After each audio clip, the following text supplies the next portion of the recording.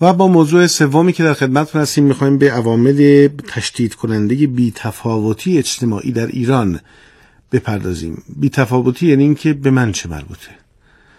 مثلا دو نفر دارن همدیگه رو میزنن، میگه آقا به دادشون برسید. مثلا یه خانومی به یه آقای میگه آقا به داد این دوتا جوان برس، من که خب زنم قدرتشو ندارم. میگه آقا خانم به من چه مربوطه، برم جلوی چاقو تو شکم من میکنه. اینو خیلی شنیدیم، اما این واقعا همینطوره؟ یعنی ما هر جا اینو بشنویم به این شکل یعنی این که ما بی‌تفاوت شدیم؟ معنیش اینه؟ نمیدونم. میپرسیم از مهمونای برنامه‌مون، یعنی مهمون برنامه‌مون آقای دکتر احمد بخارایی، مدیر محترم گروه آسیب‌های اجتماعی انجمن جامعه شناسی ایران. آقای دکتر بخارایی سلام، خیلی خوش آمدید. سلام عزیزم، صبحتون بخیر. زنده باشید. آقای دکتر، انجمن جامعه شناسی فکر می‌کنم سالهای 70 تا 72 بود که شکل گرفت، درسته یا نه دیرتر بود؟ قبل از اون بوده. قبل از اون بود. بله. من فصلنامه‌هایی یا در واقع گزارش‌هایی رو از انجمن جامعه شناسی می‌خوندم، همون سال‌هایی که منتشر می‌شد. حالا موضوعات مختلفی رو مطرح می‌کردن، حالا از آسیب‌های اجتماعی یا در واقع میشه گفت بهینه کردن رفتارهای فرهنگی مردم در حوزه مسائل اجتماعی. اما درباره بی‌تفاوتی اجتماعی در ایران، یعنی این به من چه گفتن‌هایی که معمولاً بعضی وقتا دیده میشه یا حداقل شنیده میشه. مثلا یه زمانی اگه یه نفر تصادف میکرد درگیر میشد تو بیمارستان، بعد کلانتری میرفت، یا مثلا حتی یه نفر وقتی نجات میداد پاش گیر میافتاد. اومدن یه سری قوانین رو تغییر دادن، گفتن آقا حتی اگر تصادف کردید و طرف آسیب دید به بیمارستان برسونید، بیمه خودروتون رو میگذارید، اون شخص بهش رسیدگی میشه، فقط یه صورت جلسه میشه و دیگه شما معطل نخواهید شد تو بیمارستان. با این تغییرات اومدن یه سری بی‌تفاوتی‌های فرهنگی رو تغییر دادن، اما هنوز وجود داره. نکته اینجاست که شما دوستانتون و کارشناسان این حوزه میگن که اگر ما یک آسیب عینی تو جامعهمون داشته باشیم و بخوایم حلش کنیم، باید به لحاظ ذهنی به جامعهمون بگیم که این آسیب خوب نیست و باید حل شه، یعنی جامعه نسبت به اون حساس بشه. آیا ما حساس هست جامعهمون آقای دکتر بخارایی؟ بله، این که میفرمایید در مورد تعریف مسئله اجتماعی است که یک مسئله اجتماعی اگر جنبه عینی مصداقاً در بیرون در جامعه وجود داره، اما به لحاظ ذهنی اذعان به وجود مسئله بودنش در ذهن افراد نیست، اون مسئله پس انگار وجود نداره ولی هست، داره آسیب رسانی میکنه. درسته، مسئله اجتماعی، بی‌تفاوتی اجتماعی هم یکی از اون مسائل هست. یکی از اون مسائل. ببینید، حالا شما تعریف کردید به اینکه مثلا فرد بگه به من چه، شاید این یکی از انواع بی‌تفاوتی است. ببینید خیلی مهمه که ما تعریف یک مفهوم رو، حالا چه آسیب چه غیر آسیب، تعریف مفهوم رو بدونیم. اگه دقیق بدونیم اون موقع میتونیم ریشه یابی کنیم، میتونیم علت‌هاش رو متوجه شیم و نهایتاً به درمانش فکر بکنیم. من یه اشاره کوچولو بکنم. بفرمایید، خواهش می‌کنم. که بی‌تفاوتی اجتماعی رو، اولا بی‌تفاوتی اجتماعی یک مفهومه، این رو در نظر داشته باشیم. بله. یعنی طیف گونه است، از شکل حداقلی تا حد اکثری میتونه مصداق‌های متفاوتی داشته باشه، یعنی اشکال مختلف. بله صورت‌های بیرونی و عینی متفاوت و متکثری میتونه. اینا درجه دارن آقای. بله دقیقاً. میشه به اشکال اینها اشاره کنیم؟ مثلا کدام شکل از بی‌تفاوتی رو ما میتونیم بگیم دلسردی، بگیم مثلا؟ بله، بفرمایید. مهمه اگر که ما فکر کنیم یک مصداق هست بی‌تفاوتی و فقط دنبال یه مورد مشخص در بیرون می‌گردیم، مثلا یه ممکنه همین حالت اتفاق بیفته که شما فرمودید که اگر فرد گفت به من چه، این مثلا بی‌تفاوتی اجتماعی. نه، این یکی از حالتاش. ببین، در جامعه ممکنه 5 حالت اتفاق بیفته. جامعه‌ای که یک کم از انسجام کمتری برخورداره، یکی این که یک احساس ناتوانی در جامعه پدیدار بشه. این احساس ناتوانی ممکنه در افراد یک کم‌میلی نسبت به پیرامون خودشون ایجاد کنه. این کم‌میلی میشه شاید شکل حد اقلی بی‌تفاوتی اجتماعی.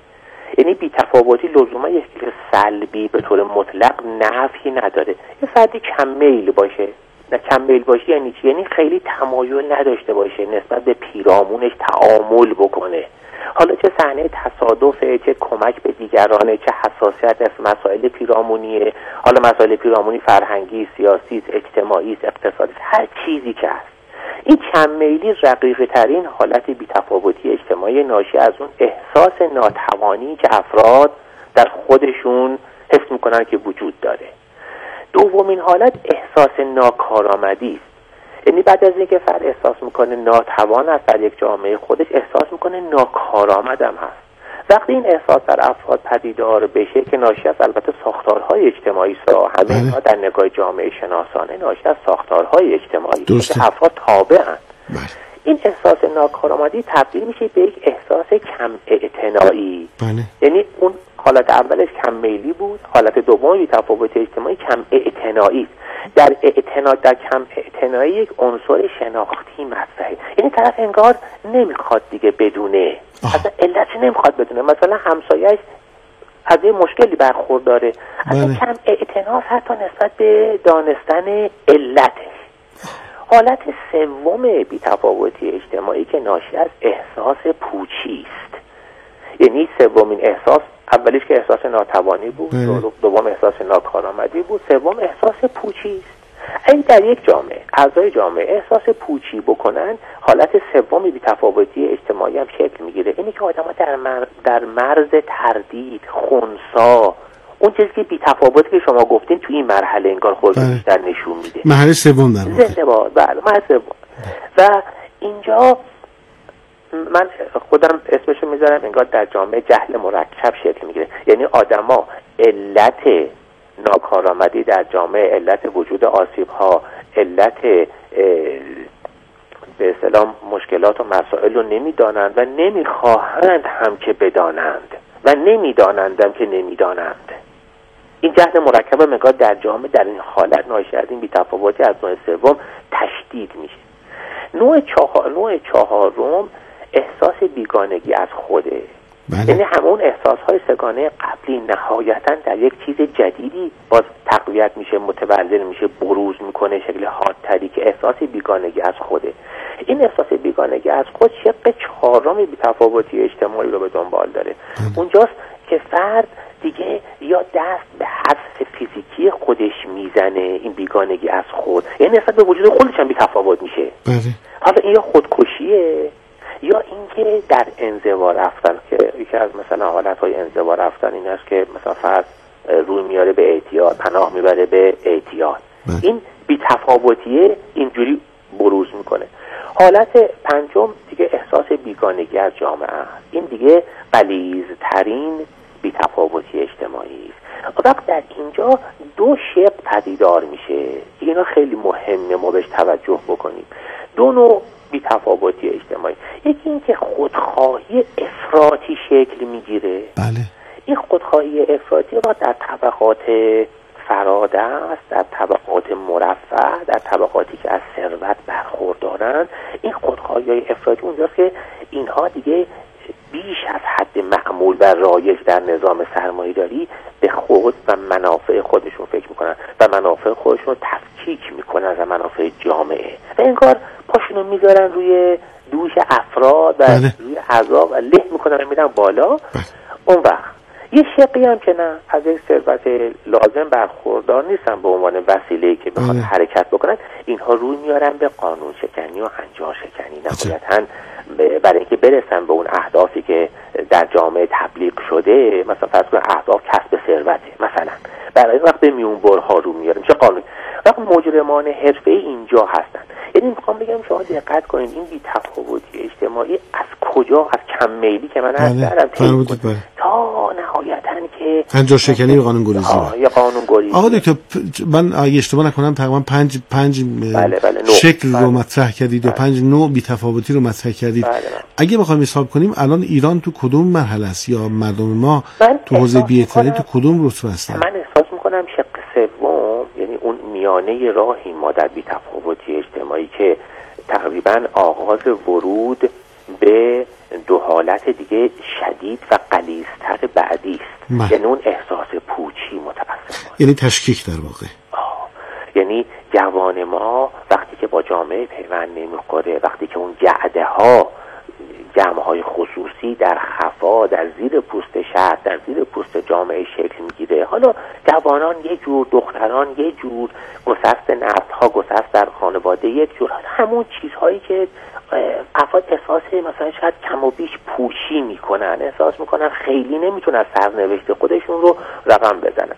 حالا این هم علت داره دیگه، بحثش هم مفصله، من در خدمتتونم اگر باز سوالی هست. رسانه ها چه نقشی اینجا دارن، چه اتفاقی میفته؟ تو کانادا تحقیقی شده بود که این علل بی‌تفاوتی اجتماعی، اینها رو حالا نمیدونم اگر که بله. آقای دکتر به یک دو دقیقه بیشتر فرصت نداریم، میخوایم به این بحث احساس پوچی یا تشکیک یا بگیم اون شکل سوم از نوع بی‌تفاوتی اجتماعی اگه بخوایم باش مقابله کنیم. حالا مقابله که توی آسیب اجتماعی معمولا میگن مشکل اجتماعی کمتر از 3% افراد جامعه اگر درگیرش باشن مشکله، اما 3% بالا که بشه دیگه میگیم مسئله اجتماعی. یعنی کمتر از 3% گره، بالاتر از 3% میگن گره‌ای است که باز کردنش یه مقدار سخت هست. چطور میشه اینا رو باز کرد آقای دکتر؟ ببینید همین حالا اشاره میکنم به تحقیقی در کانادا شده بود. بله. ببینید بر اساس نتایج یک تحقیق دیده بودن که کلا 6 دسته عامل خیلی تاثیرگذاره. بله. یکیش این که اگر یک قطب فرهنگ، اعضای یک قطب فرهنگ حذف تعمدی بشن، حذف تعمدی، یه موقع از یک فرد از جامعه حذف میشه به این دلیل که خودش نتونسته کلیمش از آب بکشه بیرون. به طور خاص یه زمان هست شما ببینید مثلا یک جامعه درصد قابل توجهی رو حذف میکنه، نظام گزینشی انگار. حالا توی کانادا که بحث فرهنگ های مهاجر هست، بیشتر در مورد کسانی که تازه وارد شدن به اون جامعه، این احساسه که بهشون دست بده که مثلا تعمدن بهشون کم توجهی شده.